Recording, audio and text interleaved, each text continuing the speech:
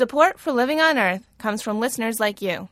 Please make a donation online at loe.org or call me at 617-629-3638. And thanks. From Public Radio International, this is Living on Earth.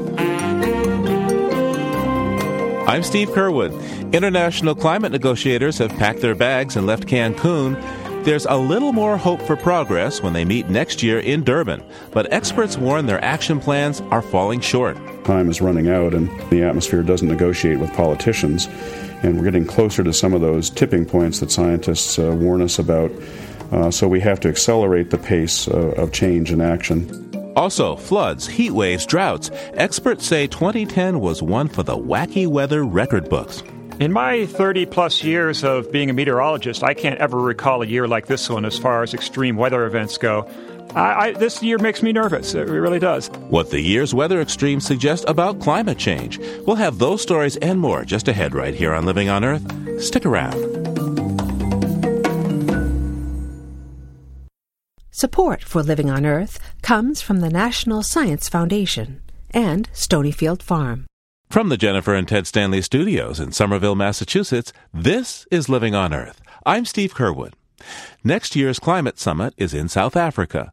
But what, in fact, was accomplished last week in Cancun? Well, there's a deal to fast-track lots of money to developing countries, and there's a non-binding agreement to limit the warming of the Earth to 2 degrees centigrade. But perhaps the biggest accomplishment may have been renewed credibility for the UN process. As she boarded a bus after the summit, I asked Decima Williams, she's chair of the Alliance of Small Island States, for her assessment of the deal struck in Cancun. It's a start, it's a recovery mainly. It's a recovery from the gloom and the pessimism of Copenhagen, and what it does is that it restores our preparedness to work together. It repairs our faith in the multilateral system, and it puts some concrete initiatives on the table. For the first time, a black nation will be chairing the climate negotiation process. How will South Africa do? Well, I can't answer that till we go there, but I know that what has happened now in the 21st century is that there's a large group of middle-range countries, such as the Mexicos and South Africas of the world, and they are taking over control of certain strategic elements in international relations from the North. I expect South Africa will do very well. They have already a very strong set of initiatives for climate resilient development. So we're really looking forward to Africa benefiting in terms of adaptation and financing from the conference that will be held in South Africa. How much do you believe the finance package here? It's only a start. We had a very bad year with the fast start, which was supposed to be $10 billion out the door. I don't think any of that was really spent. So I think financing remains critical because it has to correct the damage done and it has to spark, get us out of poverty. So finance will be absolutely important for South Africa. Decima Williams is Grenada's ambassador to the UN. Alden Meyer of the Union of Concerned Scientists is a longtime observer of these international negotiations. He says the deal in Cancun left it up to negotiators in South Africa next year to tackle one central issue. There's a huge gap between the level of emission reduction commitments and pledges that are on the table now from countries like the U.S., Japan, Europe, Canada, India, etc., China, and the 2 degree Celsius temperature increase limit that they established as a goal to stay below. There's a huge gap there between what's on the table and what's needed to stay within that temperature limit, and they really didn't make much progress on addressing that. So some people said that the U.S. was once again the skunk at the picnic. There had been hope that the Obama administration would take action, that the U.S. would take action, but now once again the United States is the principal obstruction to really getting a worldwide agreement. How fair is that analysis? Well, I think on the legal form issue, it is fair because I think even the administration had to acknowledge privately that the prospects of getting Senate ratification of any new treaty are pretty remote. The administration did continue to say, though, that it will push for meeting the 17% reduction target the president put on the table in Copenhagen, even despite the absence of action by the Congress on a comprehensive climate bill. They talked about how they will use existing executive authority, places like DOE, Environmental Protection Agency. I think, obviously, there will be a credibility issue on that over the next year if you see the Republicans and other opponents of Environmental Protection Agency action succeed in handcuffing the administration's ability to use that authority. The other big issue, of course, is climate finance, and there again the administration is struggling a little bit. They aren't getting the increase they want, at least so far, in the 2011 budget cycle, and of course when the Republicans take over the House next year, the prospects of getting a further increase in the 2012 budget request are pretty remote. The interesting thing was they came into this negotiation because of the failure of action in the Congress last year in a weaker negotiating position than they were in Copenhagen last year.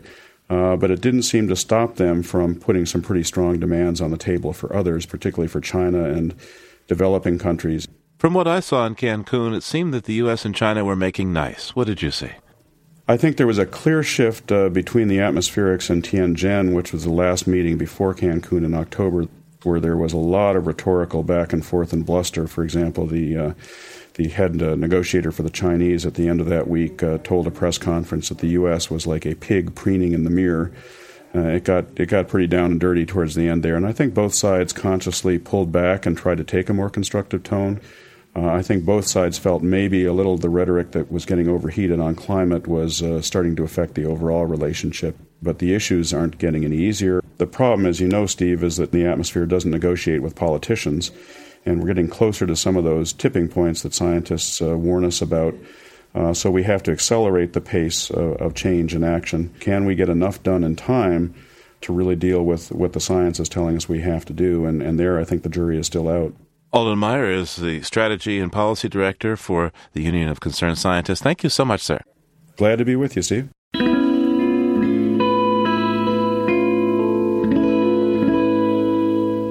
Scientists are clear that in the not-too-distant future, we humans need to reduce our carbon dioxide emissions down to zero. But there's a major disconnect between the scientific urgency and what most of us feel in our daily lives. Maybe marketers or psychologists could help get the message across. And one expert who's thought a lot about environmental messaging is Robert Cialdini. He's Professor Emeritus of Psychology and Marketing at Arizona State University. I asked Professor Cialdini why the urgency of the climate message wasn't getting people to act. I think it has to do with a fundamental communication error that we are making, and that is to describe the problem of so many people failing to take energy-conserving action. We decry the widespread nature of these counter-environmental actions that everyone around us is taking.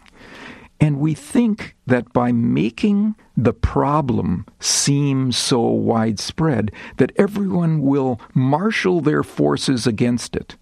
What we forget is that there's a subtext message when we say, look at all the people who are doing this wrong.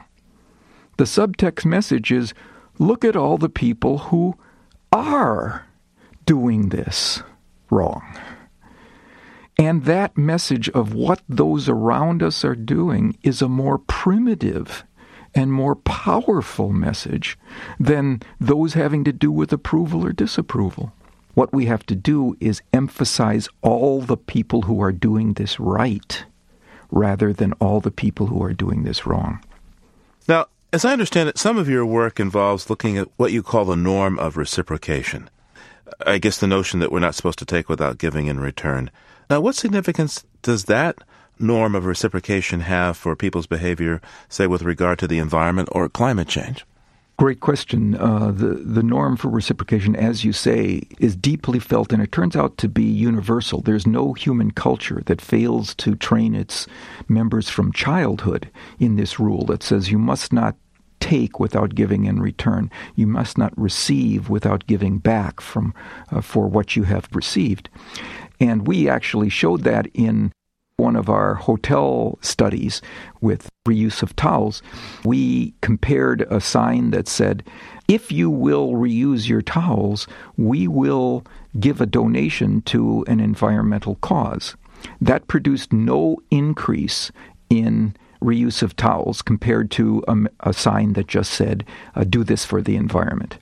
But we had another sign in this experiment that said, we've already given to an environmental cause in the name of our guests. Would you reuse your towels to help us cover the expense? That produced a 19% increase in towel reuse.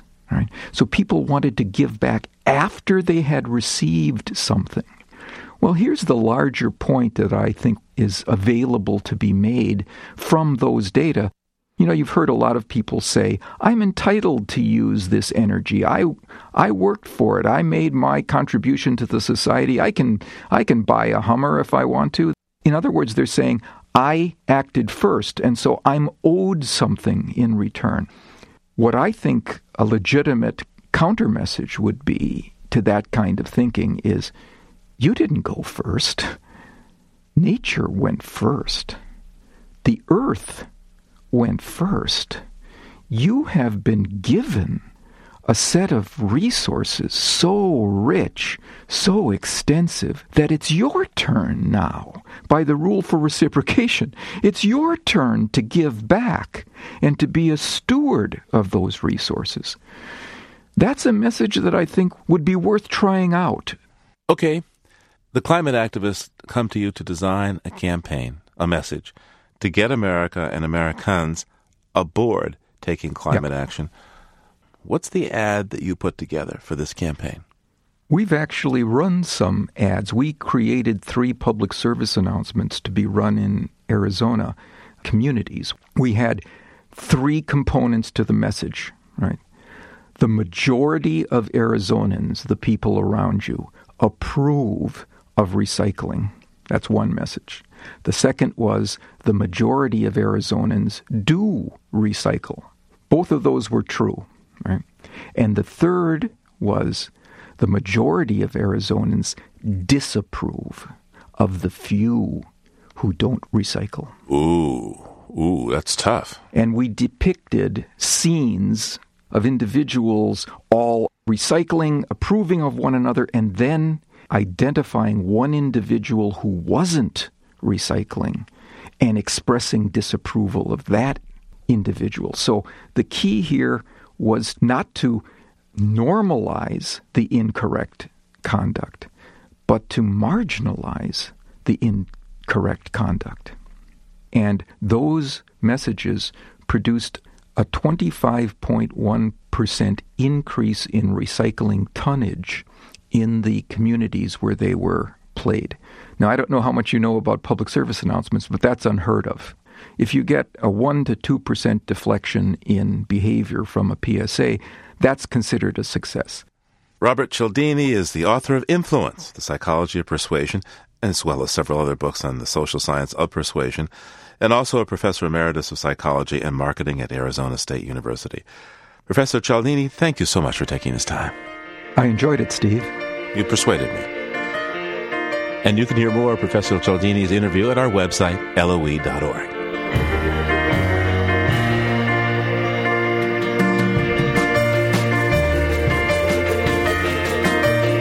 Just ahead, why 2010 broke so many weather records and the forecast ahead. Keep listening to Living on Earth. It's Living on Earth. I'm Steve Kerwood. The other day, it was colder in southern Florida than northern Maine, while some western states had just set daily records for high temperatures. It's been that kind of year, extreme. 2010 is bidding to go into the record books as one of the warmest, but it's the craziness of the weather, rather than just the heat, that has scientists concerned. 2010, they say, stands out for the number and intensity of extreme weather events. It appears climate change is tilting the odds in favor of more of the kind of heat, floods, and even snows that 2010 brought us. Living on Earth's Jeff Young has our story. Jeff Masters has seen some pretty wild weather. As a hurricane hunter in the late 80s, he flew into the teeth of some of the biggest, baddest storms. Then he co-founded the internet forecasting site Weather Underground. There he keeps track of extreme weather events. And Masters says 2010 is the most extreme yet. In my 30-plus years of being a meteorologist, I can't ever recall a year like this one as far as extreme weather events go, not only for the U.S., but for the world at large. Countries covering 1/5 of the planet's land saw record-high heat. Drought altered the world's food trade.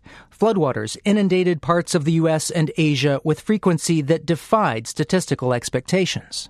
Isn't that interesting that we have a 1-in-1,000-year event occurring every few years nowadays? That's Kevin Trinberth, a meteorologist who heads the climate analysis section at the National Center for Atmospheric Research in Boulder, Colorado. And so it's the changes in the extremes where we really notice the climate change. Droughts and floods and heat waves that are outside of the bounds of what we would normally expect.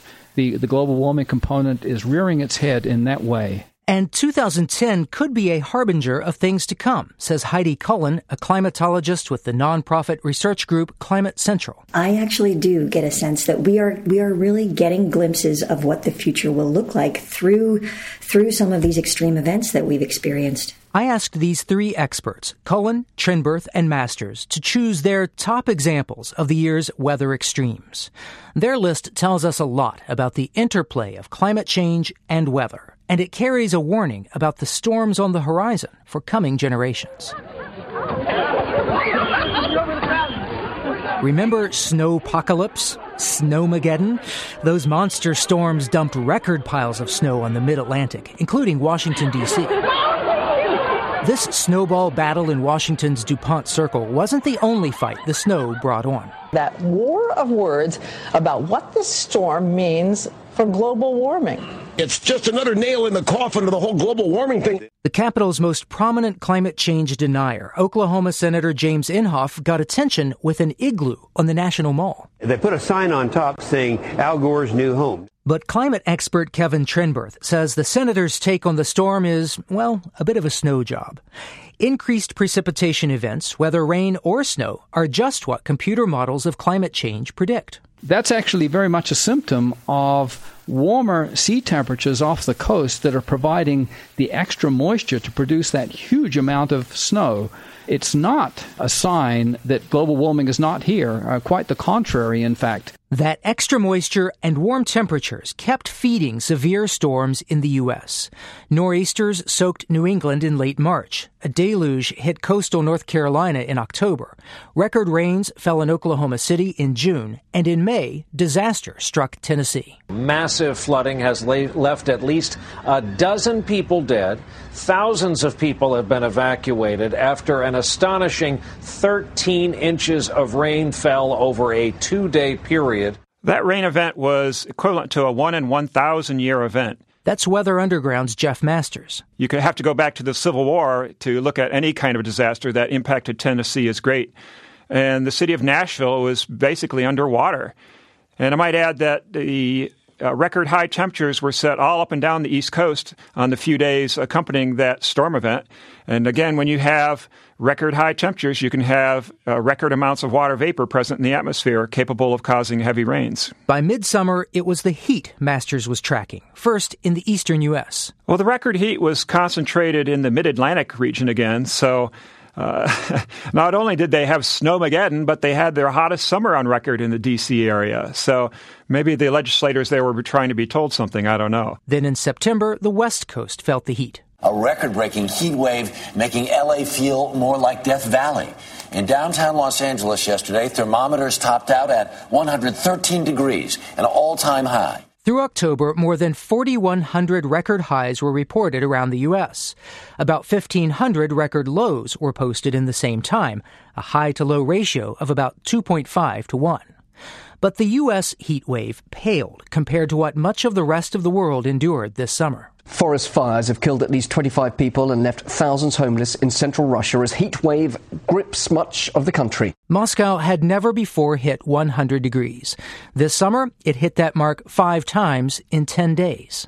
Again, Climate Central's Heidi Cullen.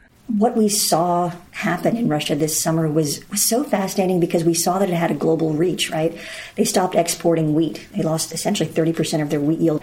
And from a statistical standpoint, the kinds of statistics just fascinate me. When you look at the July temperature anomaly in Moscow since 1950, technically it was essentially like a 1-in-100,000-year event. That's how intense it was. I mean, it was just off the charts. 18 countries set records for high temperatures. Jeff Masters mapped them as the extreme heat covered more and more of the planet. The warm temperatures covered a record amount of the Earth's surface. We've never seen 20% of the Earth's surface experience their all-time record high in 1 year.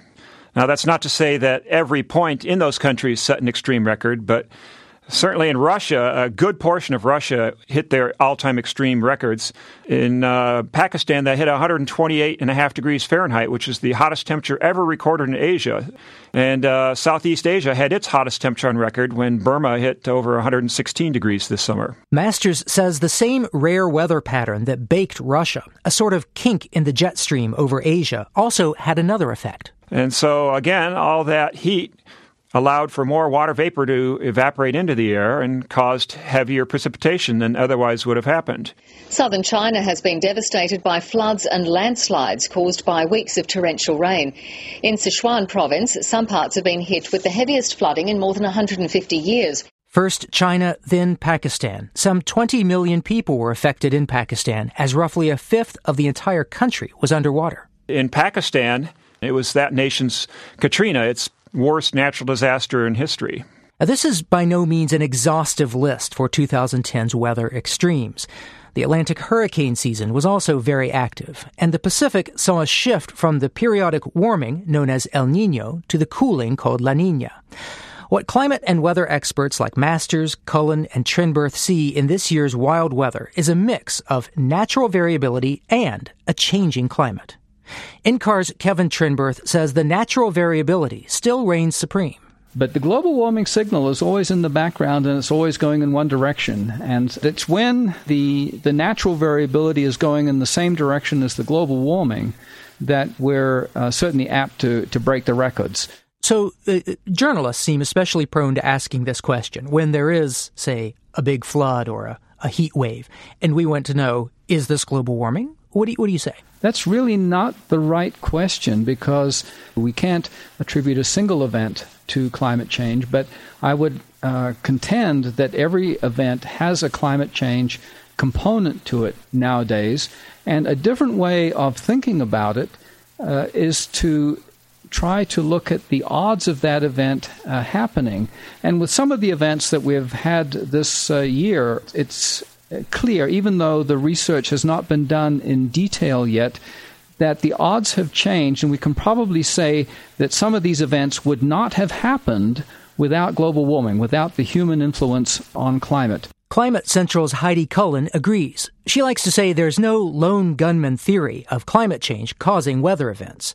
But the data can reveal warming's extra push. And that's just what scientists were able to do in a study of the deadly heat wave that gripped Europe in 2003. Cullen says they ran two models, one with a steady, unchanging climate, another with a climate altered by greenhouse gas emissions.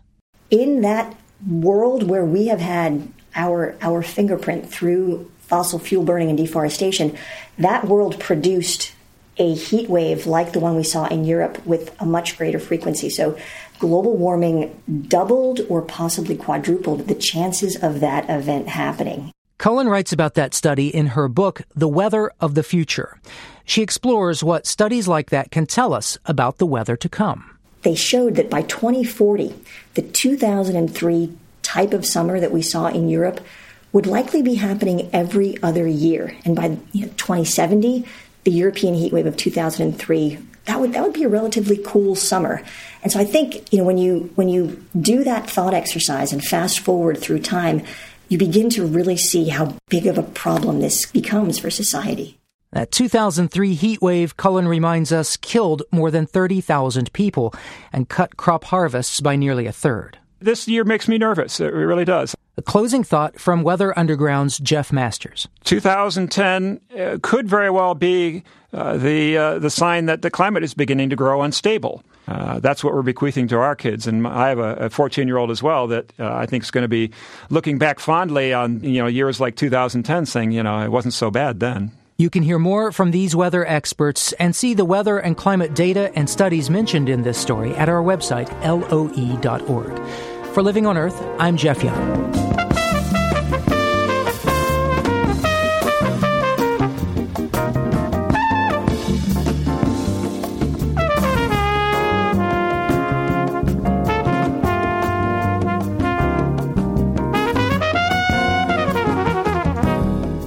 Snowmass, Colorado is perhaps best known as a first-class ski resort high in the Rocky Mountains. But soon it could also become known for one of the most significant finds of Ice Age fossils in North America. From Aspen Public Radio, Mitzi Rapkin reports on the bounty of bones. Winter has arrived in Snowmass Village, and with it, deep snow. But researchers look forward to spring when they will return to an excavation site that riveted paleontologists and the just plain curious around the country. Scientists are calling it one of the most important and most exciting fossil finds ever in Colorado already. The discovery includes nearly 600 bones so far. In this area that used to be mined for silver, the dig site is a fossil motherlode. Columbian mammoth, American mastodon, giant ground sloth, bison, tiger salamander, I'm missing one. Oh, and a deer. That's Ian Miller, curator of paleontology at the Denver Museum of Nature and Science.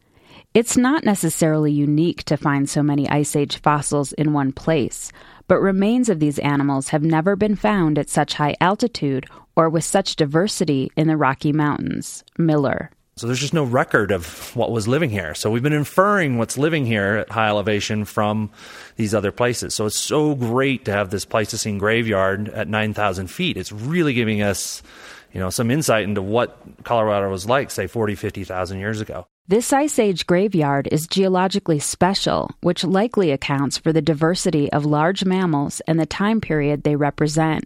It's an old lake that scientists estimate was formed 120,000 years ago. It sits on top of a ridge, so it filled in slowly and wasn't destroyed by subsequent glaciers. These discoveries were a fluke. That ancient lake is now a municipal reservoir that happened to be under construction. Jesse Steele was running the yellow iron. That's what he calls his bulldozer, when he noticed something unusual. There was 2 rib bones that come up in the dirt on the dozer to start with, and then as soon as I shut down and got out, I noticed there was a considerable amount more. I'm an avid hunter also, and so I could tell right away that they was ribs. I did not know what in the world they was off of. You knew it wasn't a deer? No, ma'am, it was not. From the day Steele found the ribs, it was nonstop action at the site. More than 40 people dug at a time. The site also had 24-hour security to protect it from looters. Kirk Johnson is the chief curator of the Denver Museum of Nature and Science, which is in charge of the excavation. The site is so rich with bones, his crew practically finds them on demand for visitors.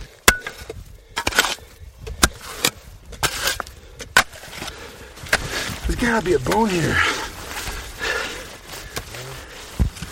Looks like a tooth. Tooth? Yeah. Oh, yeah, it is. It looks like it might be attached to the jaw here. Oh, yeah. It could be the mandible. Or maybe it's the skull. So that's like 4 by 2.5 inches by about a pound. 1 tooth off an American mastodon. Yeah. Johnson says the fossils are in exquisite condition. We're getting leaves that are still green. We're getting beautiful preservation of the bones. The wood that comes out of the ground looks like driftwood. We're finding chunks of beaver-chewed sticks and cones of spruce and fir, skeletons of little salamanders. So it's a real well-preserved fossil treasure trove. It will take at least a year to slowly dry out the bones so they don't disintegrate. They'll still be drying when scientists return to the site in May to continue excavating. Now the town is trying to figure out how to market the find to draw tourists. The town council even adopted an official song, Big Woolly Mammoth. Many, including Johnson, also say it's time for a name change in the town. They've got to change the name of this town. Snowmass is boring. Snowmastodon is accurate. For Living on Earth, I'm Mitzi Rapkin in Snowmass Village, Colorado. And if you're curious what these bones look like, you can see one massive mastodon tooth at our website, LOE.org.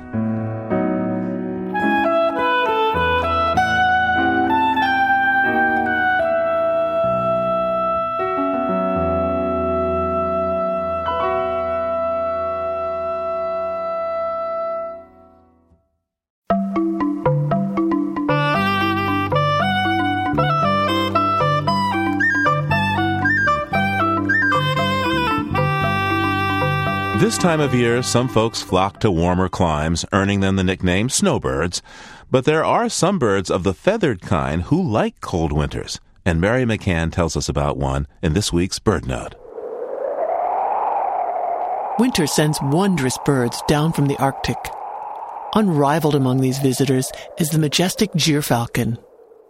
Gyrfalcons are among the largest falcons in the world, with the female, the larger of the sexes, outranking even a red-tailed hawk in size. With a name that derives from an Old Norse word for spear, the gyrfalcon was a medieval falconer's prize, reserved for royalty. Kublai Khan, it is said, kept 200. When hunting, the gyrfalcon flies swiftly and low over the ground, hugging contours to conceal its attack. A gyr is capable of overtaking even the fastest waterfowl, some of which can fly 60 miles an hour.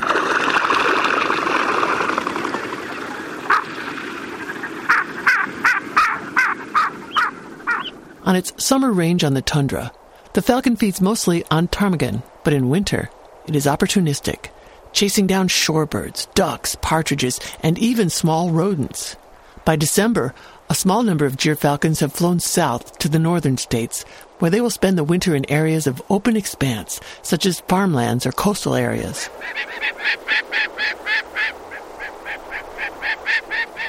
For BirdNote, I'm Mary McCann. To see photos of the gyrfalcon, fly on over to our website, LOE.org.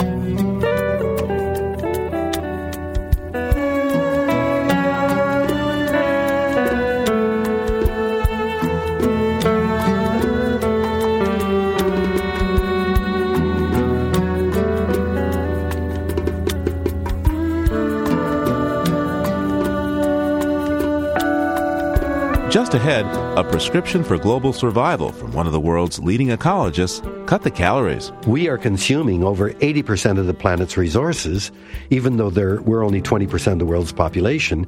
We are the major predator on the planet. David Suzuki says it's time to realize that for humanity, more equals less. So stay tuned right here to Living on Earth. Support for the Environmental Health Desk at Living on Earth comes from the Cedar Tree Foundation. Support also comes from the Richard and Rhoda Goldman Fund for coverage of population and the environment, and from Gilman Ordway for coverage of conservation and environmental change. This is Living on Earth on PRI, Public Radio International. It's Living on Earth. I'm Steve Kerwood. David Suzuki was a young child when the Canadian government incarcerated his family in a remote camp in the Rockies during World War II. And because he couldn't speak Japanese like the other intern kids, he went outside on his own and discovered nature. That experience led to an award-winning career in science and popularity as a nature and environmental storyteller on Canadian radio and television. Recently, David Suzuki compressed a lifetime of learning and doing into a single lecture and a brief, astonishingly readable and uplifting book called The Legacy, An Elder's Vision for Our Sustainable Future. He joined us to talk about that vision. David Suzuki, welcome to Living on Earth. Hi. On the cover of your book, The Legacy, An Elder's Vision for Our Sustainable Future, you have a maple seed. You know, the little thing that becomes, it spins as it falls to the ground from the maple tree. Yeah, to me, that seed symbolizes an opportunity for us to try to copy nature. You know, trees can't get up and drop their seeds all over the place like an animal might. And so they've got to rely on methods to get their seeds spread away. And one method, of course, is to use the wind and the air and take your seeds and move them by this helicopter-like motion. One of our problems, I think, is that we try to overwhelm nature with the power of our crude technologies, and oftentimes it creates ecological problems. Nature's had 4 billion years to evolve basically solutions to the same things you and I have, you know. How do you keep from being eaten? What do you do when you get sick? How do you get laid? I mean, if we were to look to nature, we could learn a lot with far less deleterious effects. Earlier in your book, you mentioned that the population of the world has tripled in your lifetime. That's a pretty striking statistic. And what does it tell us? It's staggering. We appeared as a species in Africa maybe 150,000 years ago. We wandered nomadically and gathered food and shelter. It was 10,000 years ago that the big change happened when we discovered agriculture. At the beginning of the agricultural revolution, it's estimated there were about 10 million of us on the entire planet. Agriculture heralded a huge shift because we could now grow our food dependably. And in only 8,000 years, we increased by another order of magnitude to 100 million people. And then in just over 1,800 years, we increased to 1 billion people. And then in less than 200 years, we reached 6.9 billion people in 2010. So if you were to plot that on a piece of graph paper, the curve is essentially leaping straight off the page in the last pencil width of time. Nothing can go straight up off the page indefinitely. There's got to be limits, and I fear that we're going to have some major problems of a big human die-off. So, yes, what is the problem of population? What are the consequences that you are concerned about? Well, of course, it's not just a function of number. It's the amount of stuff that we exploit out of the biosphere per person. So if we in North America want to compare ourselves with China or India, you got to multiply our populations by at least 20 to get our equivalent impact as Chinese or Indians. If you want to compare us to Bangladesh or Somalia, you got to multiply by at least 60. And when you look at it that way, then it's clear that it's the industrialized world, because of our hyperconsumption, we are consuming over 80% of the planet's resources, even though we're only 20% of the world's population. We are the major predator on the planet. Let's talk about the economy. In your book, you quote a couple of economists and retail analysts. One of them is Victor Lebo. You quote him as saying, "Our enormously productive economy demands that we make consumption our way of life. The measure of social status, of social acceptance, of prestige is now to be found in our consumptive patterns." And he goes on to say that the greater the pressure upon the individual to conform to safe and accepted social standards, the more he does tend to express his aspirations and his individuality in terms of what he wears, drives, eats, his home, his car, his pattern of food serving, his hobbies. Isn't that incredible?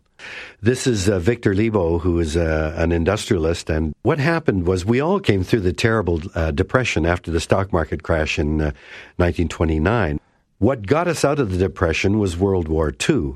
And by the middle of the World War, the American economy was blazing white hot, pumping out guns and tanks and planes and weapons. And, of course, it was clear by the mid-1940s that the Allies were going to win the war, and people began to say, well, what the heck do we do in peacetime? And the President of the United States established the Economic Council of Advisors to the President and said, how do we make that transition? And the answer came back, consumption. And Victor Lebo's statement is just the plainest statement you can get. We've got to make consumption an American way of life. Get people to buy stuff, use it up, throw it away, and buy more stuff. And once you introduce the concept of disposability, use something once and throw it away, you've got a perfect system because you never run out of a market. But of course, all of that stuff is coming out of the biosphere, and the emissions to make this stuff goes back into the biosphere, and when you're finished with these products, you throw it back into the earth, and it's creating an enormous ecological problem. I've got a friend in Toronto who lives in the outskirts of Toronto in a high-rise apartment building, completely air-conditioned. He goes downstairs in the elevator to his air-conditioned garage, gets into his air-conditioned car, drives down the freeway into the basement of an air-conditioned commercial building, up into his office. That building is connected through a massive set of tunnels to huge shopping centers and food marts. He said, David, I don't have to go outside for days on end. So who needs nature? We've got our own habitat, and in a city, our highest priority becomes our jobs. We need our jobs to earn money to buy the things that we want. And so the economy becomes our highest priority, and that's why we elevate the economy above ecology, and we think that everything's got to be done to service the economy, even though the economy now is so big, it is undermining the very life support systems of the planet. It's using air, water, and soil as a garbage can. Each of us now in the industrialized world carries dozens of toxic chemicals dissolved in our bodies, over a pound of plastic dissolved in our bodies. We are the consequence of this industrial growth because we've elevated the economy above the very things that keep us alive. And this is madness. David, at one point in your book, to explain the relentless need for growth in economies, you compare us to bacteria in a test tube. Can you explain that for us? Okay, and let me give you some background. Now, we have come to believe that growth is the very definition of progress. You talk to any business person or politician and say, how well did you do last year? And within a picosecond, they will talk about growth in the GDP, in the economy, in profit, jobs, or market share. And anything in a finite world cannot grow forever. We live within the biosphere. That can't grow. It's fixed. And I use the bacteria in the test tube as the analogy for why it's suicidal to look for steady, endless growth. Anything growing exponentially has a predictable doubling time. I give you a test tube full of food for bacteria. That's an analogy with the planet. And I put one bacterial cell in, and it is us. It's going to go into exponential growth and divide every minute. So at time 0 at the beginning, there's one bacterium. 1 minute, there are 2. 2 minutes, 4. 3 minutes, 8. 4 minutes, 16. That's exponential growth.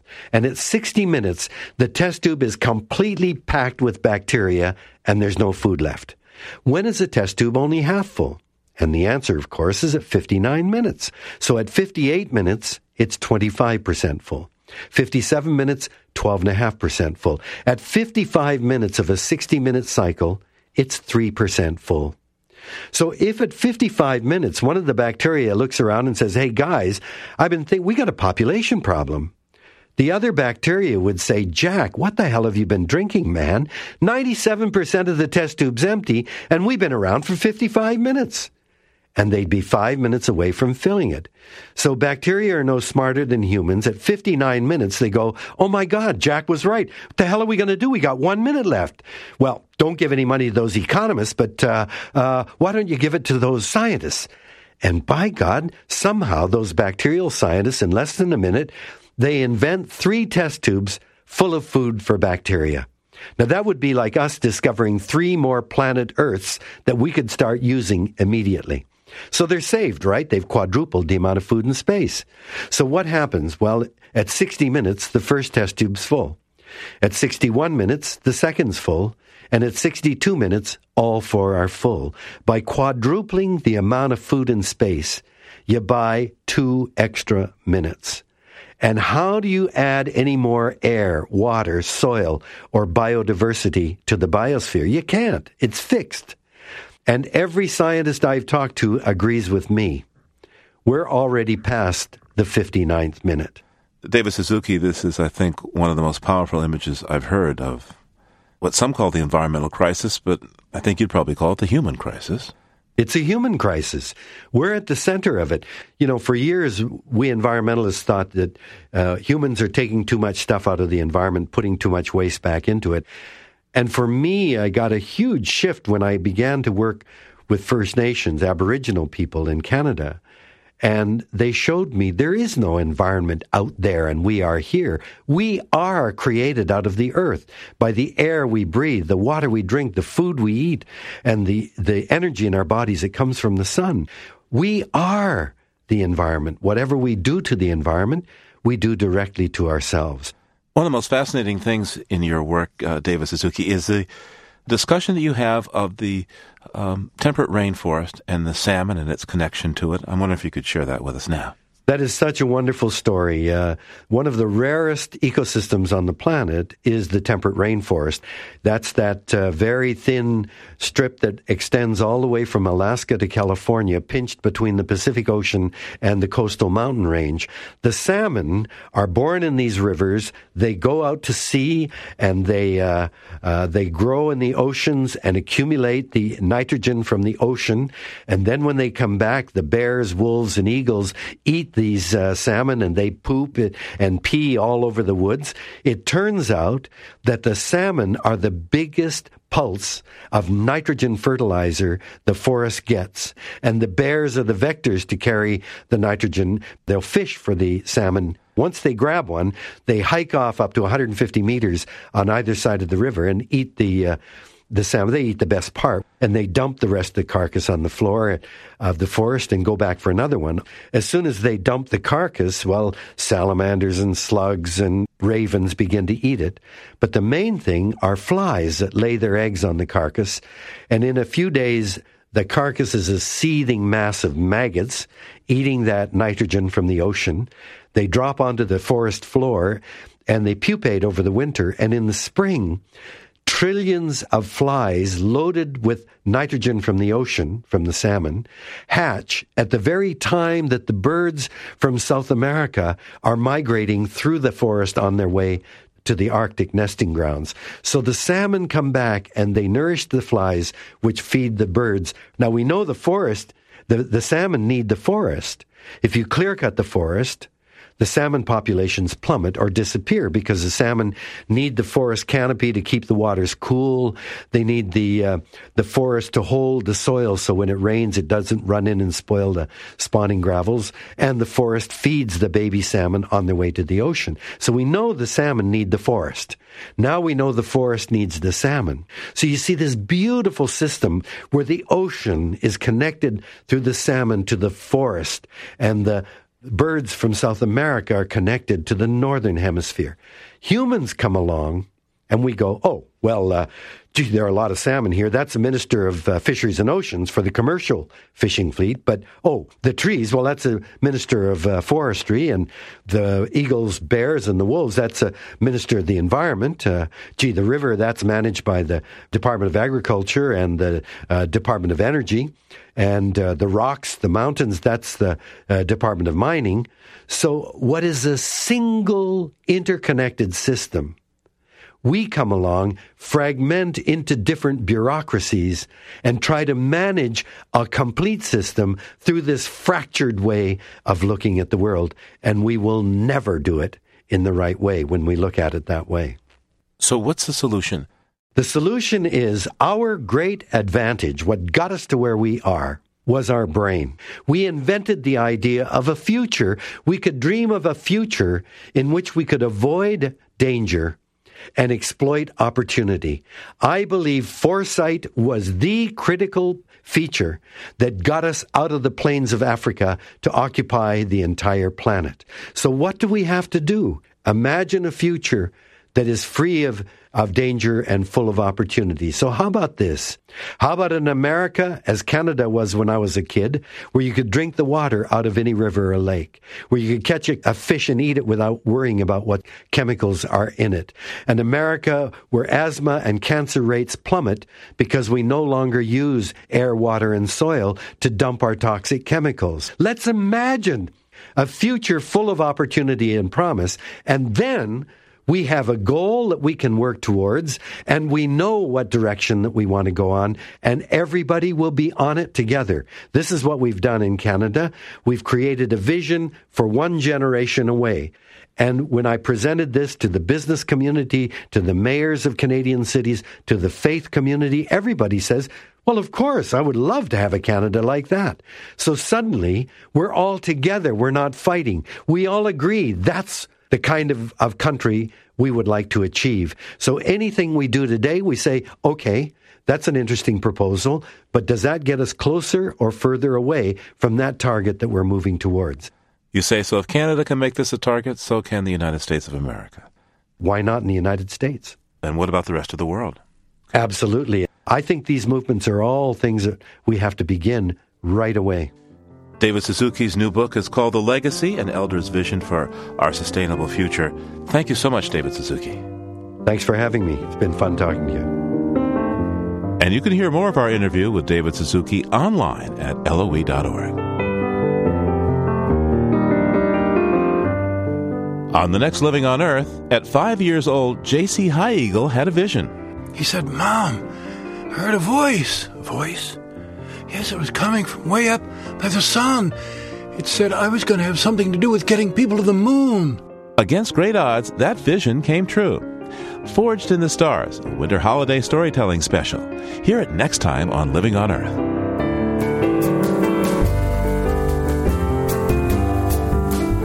Living on Earth is produced by the World Media Foundation.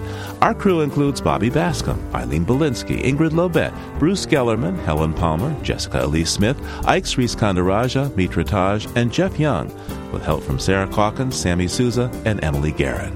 Our interns are Nora Doyle-Burr and Hannah Lyles. Jeff Turton is our technical director. Allison Lirish-Dean composed our themes. You can find us anytime at LOE.org, and while you're online, check out our sister program, Planet Harmony. Planet Harmony welcomes all and pays special attention to stories affecting communities of color. Log on and join the discussion at myplanetharmony.com. And don't forget to check out our Facebook page, PRI's Living on Earth. I'm Steve Curwood. Catch us again when the days start growing longer. Funding for Living on Earth comes from the National Science Foundation, supporting coverage of emerging science. And Stonyfield Farm, organic yogurt and smoothies. Stonyfield pays its farmers not to use artificial growth hormones on their cows. Details at stonyfield.com. Support also comes from you, our listeners. The Ford Foundation, the Town Creek Foundation, the Oak Foundation, supporting coverage of climate change and marine issues. The Bill and Melinda Gates Foundation, dedicated to the idea that all people deserve a chance to live a healthy, productive life. Information at gatesfoundation.org. And Pax World Mutual Funds, integrating environmental, social, and governance factors into investment analysis and decision-making. On the web at paxworld.com. Pax World, for tomorrow. PRI, Public Radio International.